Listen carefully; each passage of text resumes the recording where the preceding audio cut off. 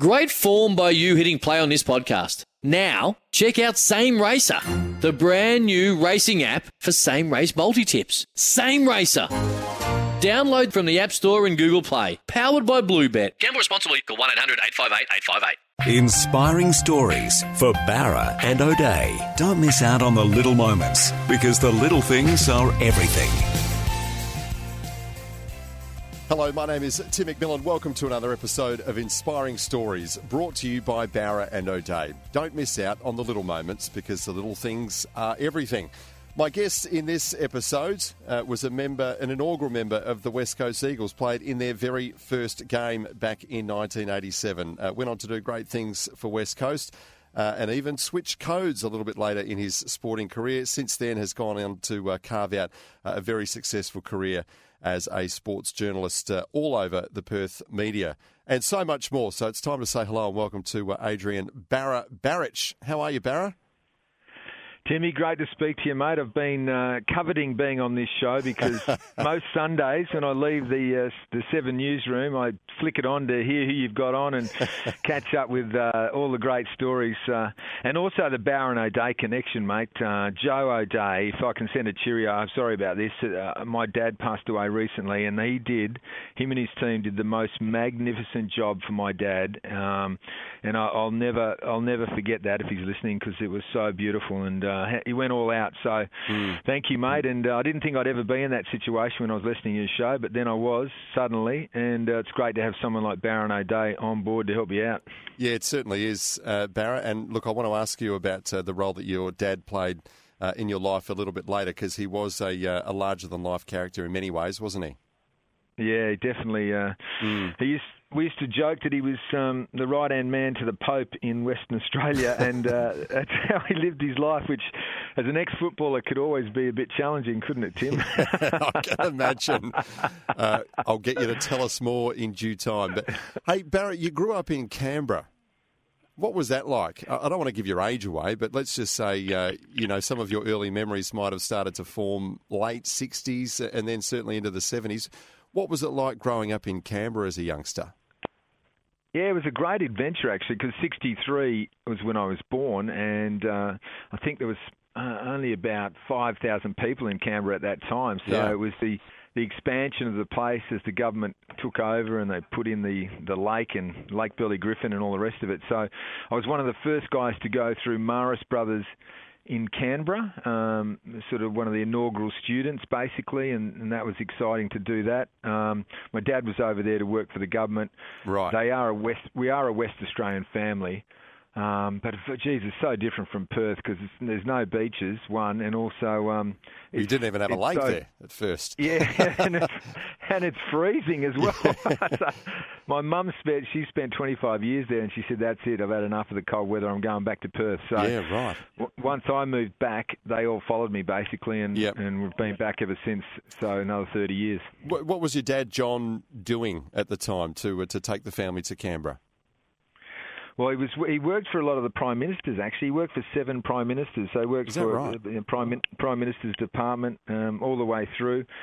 And at one stage there, we moved to Thailand and lived in Bangkok because he was part of the Southeast Asian Treaty Organisation called CETO.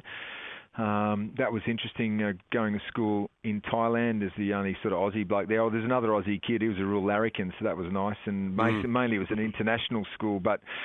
So my dad was working for the government, and I guess you'd call him a diplomat, I suppose, public servant, and that's why we're over there, and that's why my grounding was in rugby rather than footy, and I didn't move to footy till I was about 17. Yeah, so you were messing around with the egg-shaped ball for most of your childhood. Yeah, and loving it. Yeah, it was. Eventually, I worked out that being in the back line in Canberra in freezing conditions, and when the ball never came out to you, and I saw my mates jumping around, jumping on each other, having a good time, I thought, what am I playing rugby for? I'm going to the AFL, and that was the beginning of my career in the AFL. But I had to learn to handball. I had to learn to bounce the ball when I was 17. So that was all a bit strange. So I was never a great handballer, Tim, I can tell you. Your instinct was to chuck it, firstly. Yeah, or palm someone off, actually. That anyway. Was my instinct was to palm someone off. Get out of the way, pal. So I had a good don't argue. The old Dustin Martin don't argue. Don't worry about that. What sort of a student were you? You mentioned that you were one of the first graduates of the Marist College there. What were you like as a student? Well, fair to say I started out beautifully, was school captain in primary school and, was winning all the sort of prizes for religious studies and being the best Catholic boy. Might have gone a bit off the rails towards the end of my career, as you do. When you sort of swing one way, you end up swinging the other way eventually, don't you, and rebelling a bit. So, which is a great shock to my dad, who's, no joke, he would have been, he was like, he's on the right of Genghis Khan, my dad, in terms of his politics. And so I always had an interesting conversation with him about where the world was heading. So, no, I was pretty good at school, and I got through okay, and I got into uni, and then I decided to come to Western Australia to go to university and stay at St Thomas More College in Nedlands, and that was a fantastic couple of years there as well. Yeah. Well, let's talk about your dad, and condolences for his passing in recent weeks. But tell us, what was it like growing up with someone who was a very vocal, proud Catholic man? Yeah, and he wore on his sleeve too. And I think you've got to respect people that have the courage of their convictions. And whilst, he didn't always agree with him in terms of his politics, because he was such a right-wing Catholic and very orthodox, I suppose you'd say, you'd sort of have to admire some people that never deviated. And even if their son was deviating, or their daughter, or one of their friends, they still loved you, but they never really embraced the way you were heading. So, it was tricky. He was away a lot too, because he was on. When I did his funeral, I think I worked out he was part of 18 different organisations at one time. Wow. And mostly he was president. He didn't like just sitting on the bus. He wanted to drive the bus, and he'd be up the front, and he'd always be the secretary or the president. So my dear old mum, I don't reckon she saw a lot of him in the last sort of 20 years. He was always going to meetings or being on phone hookups or ringing the Archbishop or ringing somebody to plot some strategy as to how to... And a lot of them were lost causes too, you know what I mean? We're never going to win the sort of... the vote for the same-sex marriage vote or anything like that, or the euthanasia vote, but because the Catholic Church dictated that that's where you sat, he fought the good fight, even though I would say to him, Dad, it's getting through, mate. It's modern times. It's going to happen. We're going to change the laws. And he would fight right up to the last moment and then move on from there. Yeah. And did you challenge him a lot as a youngster and as a teenager, Barra, or did you just sort of accept it and let it go and stay quiet? Early doors, I was on board, obviously, because I was at that Catholic college. But later on, when you start working out how the world works and you meet a broad range of people, you realise, hang on, can't be too judgmental. And so I sort of drifted a bit, and we did have long discussions. But eventually, it was the old, when you go to Dad's house, don't talk about sex, marriage, or religion. You no-go zones. Politics, Footy was good. He used to love the West Coast Eagles, so he'd always be there in support. And he loved the number 38 that I used to wear and all the rest of it. And the Perth Footy Club as well was a big part of our family as well. Yeah, well, let's talk about your move west there. 1984, how did that come about, that you make the move west to pull on the Perth jumper? Yeah, that's a good question, I'm not actually sure why I decided at that time that it was the right time to move home or move back to Western Australia. I always had that affinity because my family had been from Perth. My dad came in 1950 on a boat from Germany as a refugee, chased out by Tito basically there, the communist leader, and wanted to get away from him. So his family landed in Fremantle. He still remembers the. Did you know that the dingo was on the flour mill when he arrived? He said there was a big red dingo on the flour mill in 1950. So is that right? All those stories of Bondi painting it obviously was.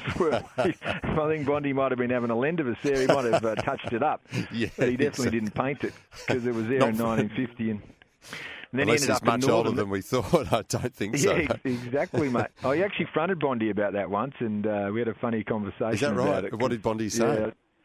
He said, I might have put a bit of sauce on that, Barry, sort of thing. So But he was such a character. You could just let him get away with anything, old Bondy, in those days, because it wasn't long after he'd just won the America's Cup. So could do no wrong. Whatever he said, we believed. But then the old man got on a train to Northam. They took him to Northam. So Dad's come from he was born in the Eternal City, Rome, and he's ended up in Northam. And he was a 12-year-old, and he had to get used to flies and the heat. And meeting Indigenous people, and it must have been a massive change. I love those stories of immigrants, Yep. And the fact that there was lots of rabbits in Northam, so once the Italians lobbed there was no rabbit problem after that, I can tell you. Plenty of rabbit stews on the cooker. Yeah, they cleaned up the rabbit problem. So Dad ended up there, and that's how we started in Perth, and I decided I'd better come back and be part of it. And then my family eventually followed me back. My dad retired at 47 and decided to come back to Perth as well. So I came here to study ostensibly, and then the West Coast Eagles got invented, and suddenly I was in the VFL, and I was thinking, jeepers, it never even occurred to me to play at the highest level. But they pulled I was driving home one day, and they announced the team, and nearly trashed my car because I was in it. You had no idea? No, because I was I think the squad started at 30, and then we went to 35. So we had 35 players, mostly out of the waffle. And because I was in the bottom group, I suppose I basically heard about it on the radio, and I ring up Graham Moss, who's the general manager, and he said, what's going on? And welcome to the West Coast Eagles. And later on, I signed my contract at Clontarf Aboriginal College on Mossy's bonnet, I remember. So they weren't putting a lot of money into me, Tim.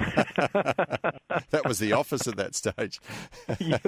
Well, that's what it was like. We were like lepers. We were the first football lepers because they absolutely hated us. The Victorians hated us because they just wanted our money. They didn't want us to win any flags. Yep. And the waffle teams hated us because they thought we were destroying their competition, even though most of us came out of the waffle. Yeah. And we weren't allowed to train at any of the waffle grounds. We had to, so we trained at Aquinas College under basic lights that they had there. Yep. And then we trained at Mount Lawley Teachers College, where we used to get changed in the change rooms.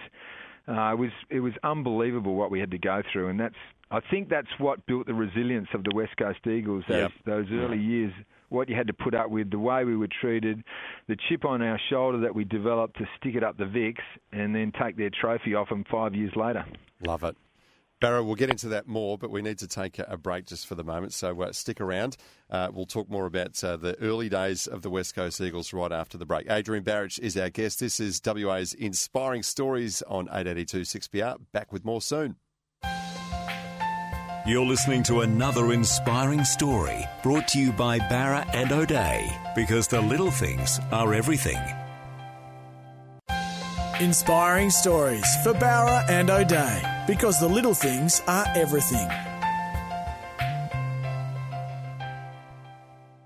Welcome back to Inspiring Stories. Adrian Barich is our special guest in this episode. Barra, just before we get on to those early days of the West Coast Eagles, we were just reflecting on your time at Perth and your move over from Canberra to play for Perth, but you nearly ended up at Claremont, right? I did, actually. I think Claremont thought I'd actually agreed to go there. Yep. What had happened, Chubby Styles, Perth legend, and also Ian Miller, Perth legend, had come to Canberra to meet me and meet my family. And they met my girlfriend, actually, who was Miss ACT football at the time. And I think they were quite enamoured of my girlfriend. She was what? Miss ACT football, because it was Miss Canberra, basically. Yeah. And I think they were quite taken with her, so I'm pretty sure that's part of the reason I got recruited to the Perth Footy Club. Mate, whatever works. But play to your strengths. The Tigers flew me over though, and I went to Rottnest with Mossy on his boat, and we caught crayfish. And I thought, how good's this? Graham Moss, Brownlow medalist, take me out to Rotto, catching crayfish.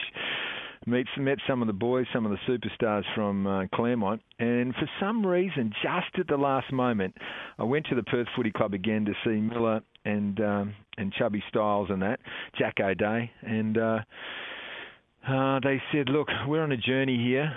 We've got this great young coach, Ian Miller, great fella, he's one of the best blokes in footy. Yep. And we're on the way up. We've got Rhett Baines and Earl Spalding, and we've got all these young stars coming through. You could be part of the re-emergence of one of the great clubs that won 3 premierships in the 60s and should have won 3 premierships in the 70s.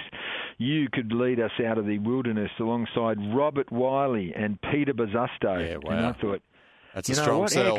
How good's that? I could be part of some huge, re-emergence of this power club. And so I said, right, I'll play for you blokes. And I had to tell Mossy that no one was more surprised than him when I turned down the Tigers. How did he take it? Which at the time, well, he's a pretty philosophical bloke. If you know, he never gets that fired up, Mossy. So he was very understanding, but he was a bit surprised that I decided to go to the cellar dwellers. And as it turned out, they won a few flags after that I could have played in, and the Demons didn't. But I'll tell you why that worked well for me later on. But I did enjoy the Perth Footy Club, and they're such great people, really down-to-earth people. And whilst we didn't have the success, just playing with boyhood heroes like Robert Wiley and Peter Bazzusto was fantastic. And then, but when the Eagles came in, it was actually worked in my favour because there was a quota. You could only take, I think it was 5 or 6 players from each waffle club. So at Claremont, they had a myriad of stars, and guys like Darryl Panizza didn't even get drafted, and I was thinking, jeepers, if he's not getting picked in the inaugural squad. Whereas at Perth, there was only a couple of blokes, and it was only Wiley and I that actually went into the inaugural Eagles squad. So it kind of worked in my favour a bit that I was able to become part of the West Coast Eagles and play in their inaugural game and just be there for every magic moment. Yeah, which I promise we'll get to in just a sec, but were you ever dirty? Am I right in thinking you came second in the club best and fairest in your 3 years there at Lathlane, but got pipped for best and fairest in 3 seasons? Is that right? Were you ever dirty? You didn't get the number 1 award for at least one of those years? I did. Ultimately, I won one in 1994. Oh, there you go. But I came second to Robert Wiley a number of times. I think he won. I think he might have won 9 best and fairest at Perth. I think every year he played at Perth, he won the best and fairest. Yeah, fair and enough. He went past the great Barry Cable in terms of winning Butcher medals at the Perth Footy Club. So, I don't reckon I could carry Robert Wiley's boots to the club, to the game. You know what I mean? That's how good he was. So very happy to cop that on the chin. Sure. All right. So let's go to 1987 then. The historic first game for the West Coast Eagles. What are your memories of that? Oh, mate, such great memories. When they closed down Subi and bowled over the joint, it was such a sad moment because all us ex-players were able to look back to all those magic moments, and running out in front of 30-odd thousand people in our new Eagles gear with the big golden wings on the back and wearing golden shorts, running through the Eaglettes, who weren't just young cheer girls, they were mature women. And I can tell you what, they were outstanding. It was quite incredible just how beautiful and how wonderful they were. And we were running through them, and we were onto the Oval, and we were 30-odd points down at three-quarter time against one of the traditional clubs, Richmond, and we stormed home and won our first ever game and set the course, I reckon, for the West Coast Eagles for the future. It just showed the grit and the determination to get through and just will ourselves across the line. And without doubt, I've spoken to blokes about this before, and Trevor Nisbet of the CEO and the rest of them, there's no doubt the die was cast early for the West Coast Eagles, that they weren't going to be trifled with. They could dig deep. The only drama for me was I ended up with a broken cheekbone in the first game. Can you believe it? First ever game. Trevor Poole's given me the biggest dirty elbow you've ever seen in history. Yeah. Didn't get reported or anything, and I've ended up on the bench with a broken cheekbone and in hospital getting surgery. And actually, I'll never forget, Michael Thompson, our good mate Michael Thompson, was the reporter. And he came in to see me the next day. And in those days, you could bring the camera into the hospital. So he's actually in the ward. Yeah, Tomo's in the ward there with the camera. And I had this thing on my cheek that said, do not press. and it was a piece of tape on my cheek, and Jesus, it looked hilarious, And so Tom, he couldn't wait to get me on camera and talk about, breaking my cheekbone in the first game. But I fooled him, mate. I pulled it off before the interview, so he was filthy too. He knew that was the money shot. So that was my first game for the Eagles and the Eagles' first ever game. And people will never forget it who were there because it was so important to the club. You played 14 games in that first year in 1987. The record books, at least, will probably show that your best game was the final round, 4 goals, 25 possessions against St Kilda. But tell me what it was like going back and forth over East all the time, particularly given how hostile the Vics were towards a team from Perth. Oh, yeah. Make sure I tell you about getting 3 Brownlow votes in that last game that you just mentioned, because there's a very funny story there. Yeah. All right, I'll go straight to it. That game, okay, so I'm at the Brownlow medal. It's 1987, right? Yep. And we're all sitting on the table there. In those days, if you got a vote, you have to scull the beer and all that sort of stuff. And you see, it was a silly tradition. Anyway, in that game, so at that time on the scoreboard, Tony Lockett and I think it was either Platten or Dipper. I think it was Platten, actually. They were tied for the Brownlow medal, right? Yep. And we were playing St Kilda. And so everyone was hanging on this game, and obviously the AFL put it that way to create drama. And the actual last votes were 3 votes. West Coast Eagles, and which meant that there had been a historic tie for the Brownlow. So the whole place just went berserk, and noise was everywhere, and everyone's going stupid on the coverage, and no one actually heard my name come out, Adrian Barich, because they're all celebrating this amazing tie between these 2 superstars. So must have gone all right in that game if I got 3 votes against some of those blokes. But did you have to neck 3 beers then? Yeah, I don't know what happened after that, but I remember it was a big night. But, mate, you were so spot on about the way you were asking about the way we were treated. The West Coast Eagles were treated absolutely disgracefully when we came into the competition. Yep. We had to enter the competition. Victorian footy was basically bankrupt. WA footy wasn't going that great either, by the way, but Victorian footy was bankrupt, and they looked to us to be a cash cow. So we had to pay $4 million in those days, $4 million to enter the competition, and then for every home game, we had to pay the expenses of the club that was coming over. So we had to pay their airfare expenses and their accommodation expenses to come and play us. How's that for a deal, right? That's incredible. So no wonder you put them up somewhere crap. Oh, mate, and we were losing money hand over fist. We were hemorrhaging money. It was unbelievable. Yeah. And when we went to Victoria, we were treated like absolute scum. We weren't allowed to train on any of their grounds. If we played, say, at one of those regional grounds like Moorabbin or, Windy Hill or whatever, we'd go into the showers after the game and there'd be no hot water. They would have turned off the hot water. So we had to have freezing cold showers in the middle of a Melbourne winter before we flew home. And some blokes didn't even have showers. They just got mud. They'd mud all over and they just put their suit on and got back on the plane, and you could hear them... all the mud crumbling as we were sitting in our seats. And then I'll never forget going to St Kilda once, and they had that ground Moorabbin, which was just a rabbit paddock place to go. Yeah, and it was the most beautiful sunny day in Melbourne at the time.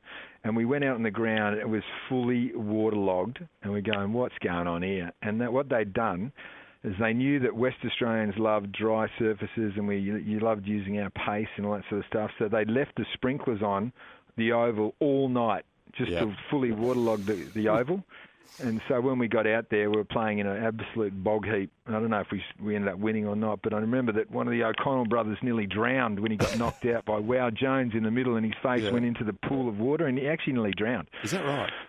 So that was the way that we were actually treated by the Victorians. We'd come into our change rooms at half time, and the Little League would be in there getting changed. So you come in and there's all these kids sort of sitting next to your bag and putting their gear on and doing a bit of a warm-up. And you go, what are you kids doing in here? They push the kids in there. On Anzac Day, we'd run out and they'd be playing the last post at Victoria Park just to take the mickey out of us, when we ran out. For a bit of humour, before Anzac Day was massive. Yeah. That we got treated so badly. But you know what? You know what, Tim? You know what they did? That really made...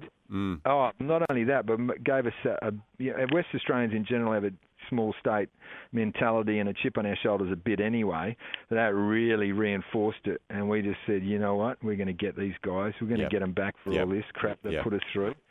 And when Mick Moldhouse came in and worked out that was the way to go, even though he's Victorian himself, he was saying, look at the way they're treating you, those scumbags over there, they're a disgrace, the Eastern Staters.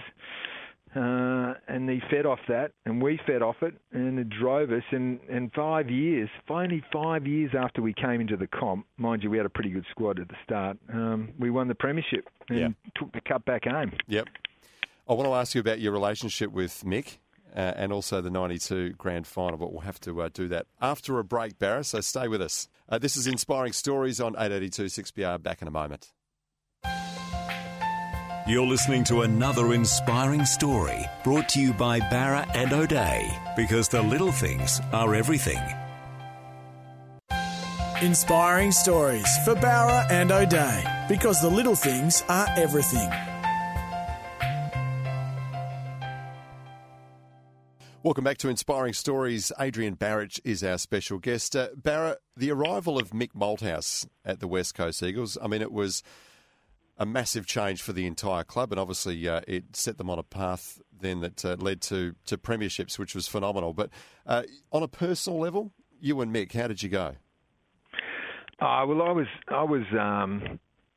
I mean, we had such an amazing squad. We had probably 10 or 15 of the greatest players ever to play the game. When you went through Peter Matera and Dean Kemp and Glenn Jakovic and McKenna and Main Waring and Worsfold and Sumich and all those, Hetty and all those sort of guys. So I was a sort of fringe 20, because it was 20 in those days.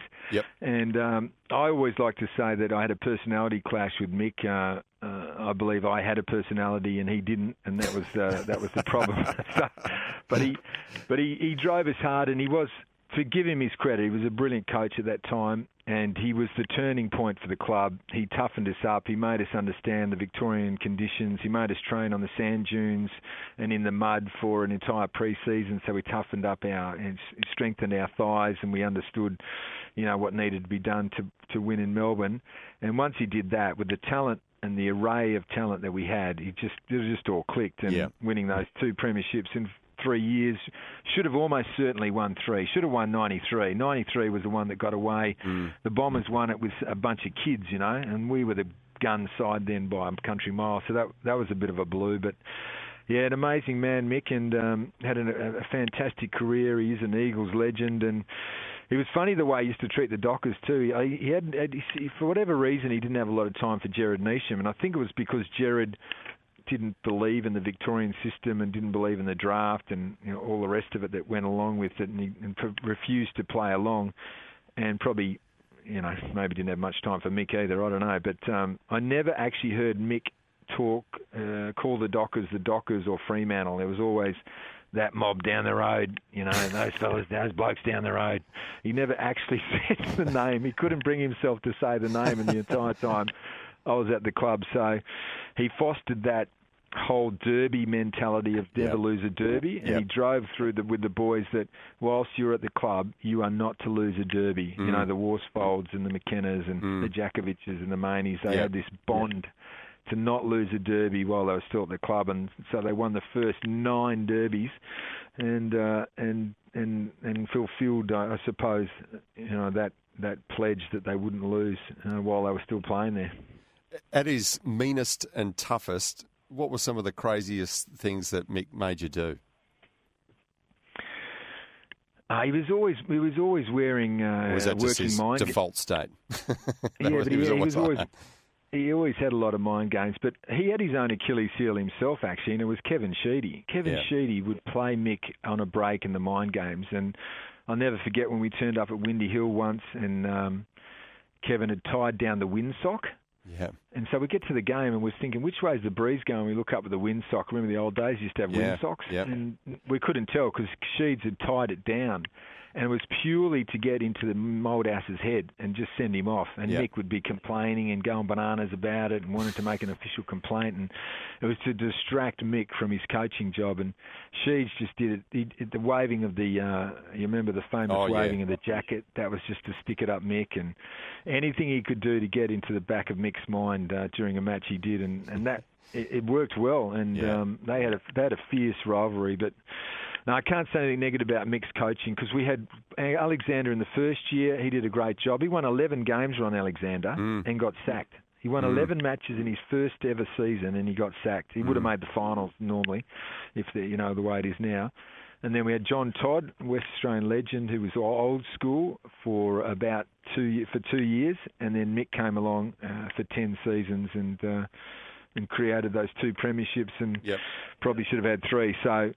Amazing times, and we had some amazing players, and none greater probably in the history of the West Coast Eagles than John Worsfold, arguably the biggest figure in the club's history, first premiership captain, premiership coach as well, and just the guy with the greatest white line fever mentality I've ever seen in the game. He would go from Clark Kent to Superman as soon as he crossed the line. It was incredible. It was like meek and mild and outside of the game. And then when he was on the field, he was like a different bloke. Even if you played on him in a practice game, he would just whack you. And you go, Woosha, what are you doing? And he'd say, get stuffed, but he wouldn't say stuff. Like he was an absolute beast. Yeah. And they called him Johnny Worst Bloke in Melbourne, and they were so petrified of him. He would run into packs as fast as he could, just to take blokes out, and I've never seen a guy operate like that. He was amazing, Worsfold, and he was him and Mick were just massive for the club. Woosha would be forever at the tribunal if he was playing these days, wouldn't he? That's exactly right, with all the cameras and all the rest of it, and he would work out things to say to blokes to put them off their games, and he just had this fierce determination. And I remember once they were saying we used to study our opposition, and I won't name the player, but Woosha was playing on this Dockers player in the Derby, and he was going to terrify him. And Mick said to him, so what do you got on so-and-so, Woosha? And Woosha looked down, and this is in a team meeting. Woosha looked down at his hand and he said, he studies fine arts. And Mick goes, what? Well, is that it? That all you got? That's all I'm going to need. He was just going to give it to him about his uni degree and what a so-and-so he was and who does that. And you could imagine where he went with it. Probably can't repeat most of it on radio at the moment. Winston Abraham, he told him that if he got a kick that he'd break his leg or something, and Winston never got a kick. And it was incredible. They're different times, of course. You would never do that now, but and I was never like that. But geez, just to witness it was just. I got to write a book one day because I had front row seats to all the great lunatics, all the great stories, and everything that happened. And surely I've got to bash one out at some stage.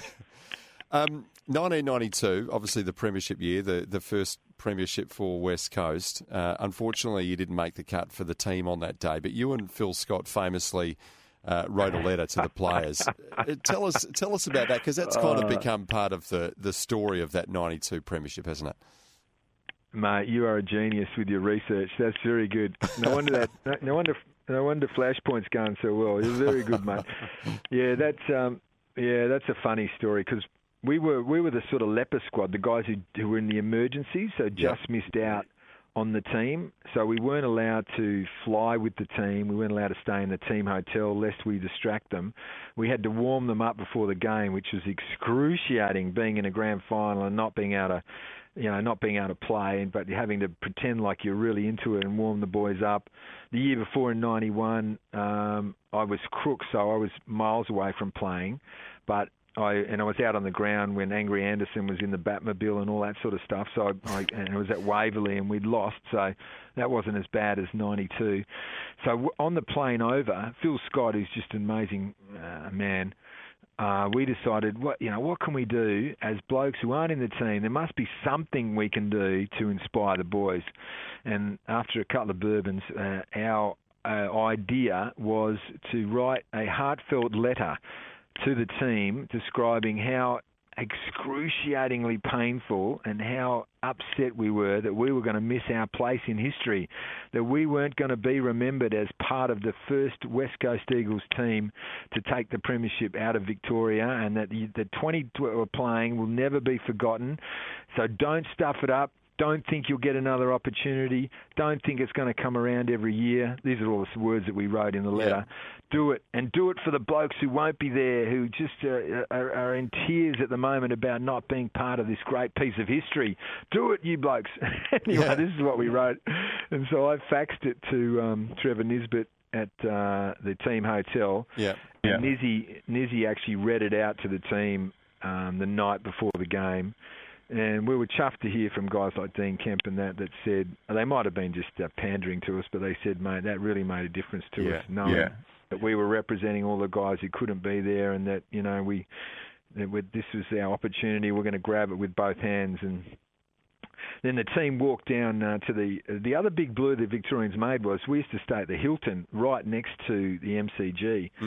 And Mick, genius, his psychology, he said, right, boys, we're not getting the bus to the game. It's too busy or something. He made up some bull twang. I'm sure it wasn't true. He said, we're going to walk down to the Oval. And you can imagine walking to the grand final with Victorians everywhere, right? So the whole team is walking down from the MCG. I don't know if you know where the Hilton is. So it's a fair walk. And Victorians are giving it to us left, right and centre, just ripping into us. And it was the perfect build-up, Tim, because by the time the boys got in the change rooms, they just wanted to tear doors down and run through walls and just kill blokes. So I'll never forget Carl Langdon. He almost had a punch-up on the way to the ground on the way down the hill because some Cats fan was just giving it to him about his hair and all the rest of it. So he used to dye his hair. That doesn't sound like Carl at all. He's a beautiful man. Oh, mate, he was unbelievable, Carl. He's a beautiful man, but they used to give it to him. Just before we go to a break, mate, have you still got the letter? To tell you the truth, I haven't. I'm not sure where it ended up. It might be in the museum at the new West Coast Eagles headquarters, but I should have kept track of it. I think I might have a facsimile of it. It ended up in the Eagles book, but it's powerful reading if anyone needs any motivation, especially in times like we're going through at the moment. It might inspire a few people, but at least we made. I mean, it's stupid to think your contribution to an AFL Grand Final was to write a letter, but you got to hang on to something, Tim. Oh, totally, mate. You were there, very much in spirit, absolutely, and you were part of the build-up. Hey, I wanted to ask you about your life post footy, starting with NRL and then your forays into the media. But we need to do that after a break, Barra. So stay with us. This is Inspiring Stories. Adrian Barich is our special guest. Back with more in a moment. You're listening to another inspiring story brought to you by Barra and O'Day, because the little things are everything. Inspiring stories for Barra and O'Day, because the little things are everything. Welcome back to Inspiring Stories. My special guest is Adrian Barich. Hey, Barra, after the Eagles, let's just gloss over a couple of seasons back at Perth, including that elusive best and fairest in 1994. But then tell us about your code switch, 1995. I mean, because you will go down as the only player to have done both? The only one to go from AFL to NRL, so from the footy to the rugby league. And, I don't know what I was thinking at the time. I was working at Channel 9, and Michael Thompson had recruited me, the great Tomo, to work at Channel 9. Yep. And I was doing the boundary for the NRL, which they had, and then suddenly there was a Western Reds team, and the coach there, Peter Mulholland, he found out about my background. He said, "You're pretty stocky and you played rugby union. Why don't you have a crack at rugby league?" And me being a bit naive, even though I was 30, I thought, you know what, maybe I will have a crack at this. No one's done this before. Let's see what it's like. Mate, how violent is rugby league? It is incredible, the contrast. I mean, Woosha can hit you from any angle. You don't see him coming, and it's bad in footy. But getting pile-driven by two or three giants, 110, 120-kilo men who are skilled in inflicting pain, Oh, man, took all my courage to play and to be part of the Western Reds in their inaugural year. And I'll never forget this guy, David Gillespie. His nickname was Cement. That's how tough he was. And he pile drove me once, and he leaned over and whispered in my ear, "Why don't you go and rest in the forward pocket?" And I said to Guy, I was playing with Mark Guy, arguably one of the toughest blokes to ever pull on a boot, and I said to him, try to get in the back of his mind, which wasn't a long trip, I can tell you, and I said, "MG, what is it you love about rugby league?" He says, "I love it when I run into blokes and I hear their ribs crack. I love that." Oh, man. I was going, what am I doing here? I used to go to the toilets at half time to hide from the guys because the warm-up used to be unbelievable, the way they just pound each other. It was just frightening. So I did that for a year, and I learned a lot about the game. I love rugby league because I'm from Canberra, but, geez, I only played one game for the Reds. And after that, you retreated to the relative safety of the media box. Yes, I did. I was special comments and boundary riding, and then I went from Channel 9 to Channel 7 because they had the footy. Yep. And I've been there. It'll be my 25th year next year, so 25 years. God, that's gone quickly, hasn't it? John Rudd recruited me, and I'm pretty sure he recruited me to put a bit of pressure on this young rising star who was going through the motions and needed to be challenged. Bloke by the name, you might have heard of him, his name's Basil Zempilas. Yeah, I'm pretty sure, it doesn't get much publicity, but I'm pretty sure I got recruited to put pressure on the great man, the big fella, and how's that it going? Worked beautifully because he just took off after that. And I'm happy to play my role, whereas Baz likes to be centre stage, and he's bloody good at his job, like yourself, and off he went as well. So been at 7 ever since, and just an amazing organisation, and so loyal and so supportive. When my dad passed away and all the rest of it, they're just fully on board. So I'm a 7-man through and through, and happy to say that. Look, we haven't got a huge amount of time left, Barra, and I don't want to end on a sad note by any means, but tell us just quickly the passing of your good mate, Maney. How did you process all that? One of the worst days of my life. When I found out, I was at the Royal Show, can you believe it? And Sean Menengola, the news director, rang me, and I nearly collapsed. Oh, jeepers, I nearly teared up then. And then going to the funeral was, 20 times as bad as well, because I had seen Maney on the day that he passed away, and we'd done this story with Justin Langer in the gym as a boxing thing, and he had told me how upset he was and what was going on in his life, and it's to my eternal regret. And this is not judging myself, but it would happen to anyone that maybe I could have done more. I could have gone home with him, or I don't know. I just feel like maybe. Anyway, I don't want to really go into it, but I probably down on myself a bit that maybe and I probably couldn't have done anything, but maybe I could have, and so then I found out, and it just crushed me. And I actually took over his job in the end, but we worked closely together, and he was just a fantastic man, and he never said a bad word about anyone, and just had a heart of gold, that guy. So that was a very, very tough time, and we've, I think, coming up for 13 years soon, so it's just flown by, isn't it? So, well, you're doing him proud, mate, taking over his role. And get onto that book, Barich, because you've obviously got a million stories to tell. It's just a shame we didn't get to hear all of them in this hour, but we appreciate you sharing the ones that you have. Yeah, good on you, Tim. Thanks for having me on, and thanks to Barron O'Day, and it was really good to be part of it, and to pique that interest in perhaps putting it down and getting it in writing, and who knows, in 12 months' time, maybe the book will be out there. But I'll see you at work, buddy. You're a good man.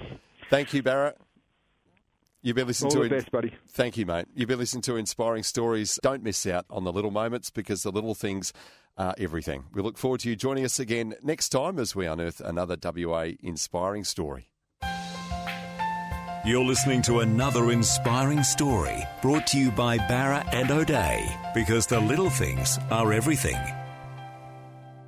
For logbook servicing you can rely on, you need to make the right choice. You need trained professionals who are fully qualified to service your car according to manufacturer's specifications. For real peace of mind and a nationwide warranty, book in or book online at repcoservice.com.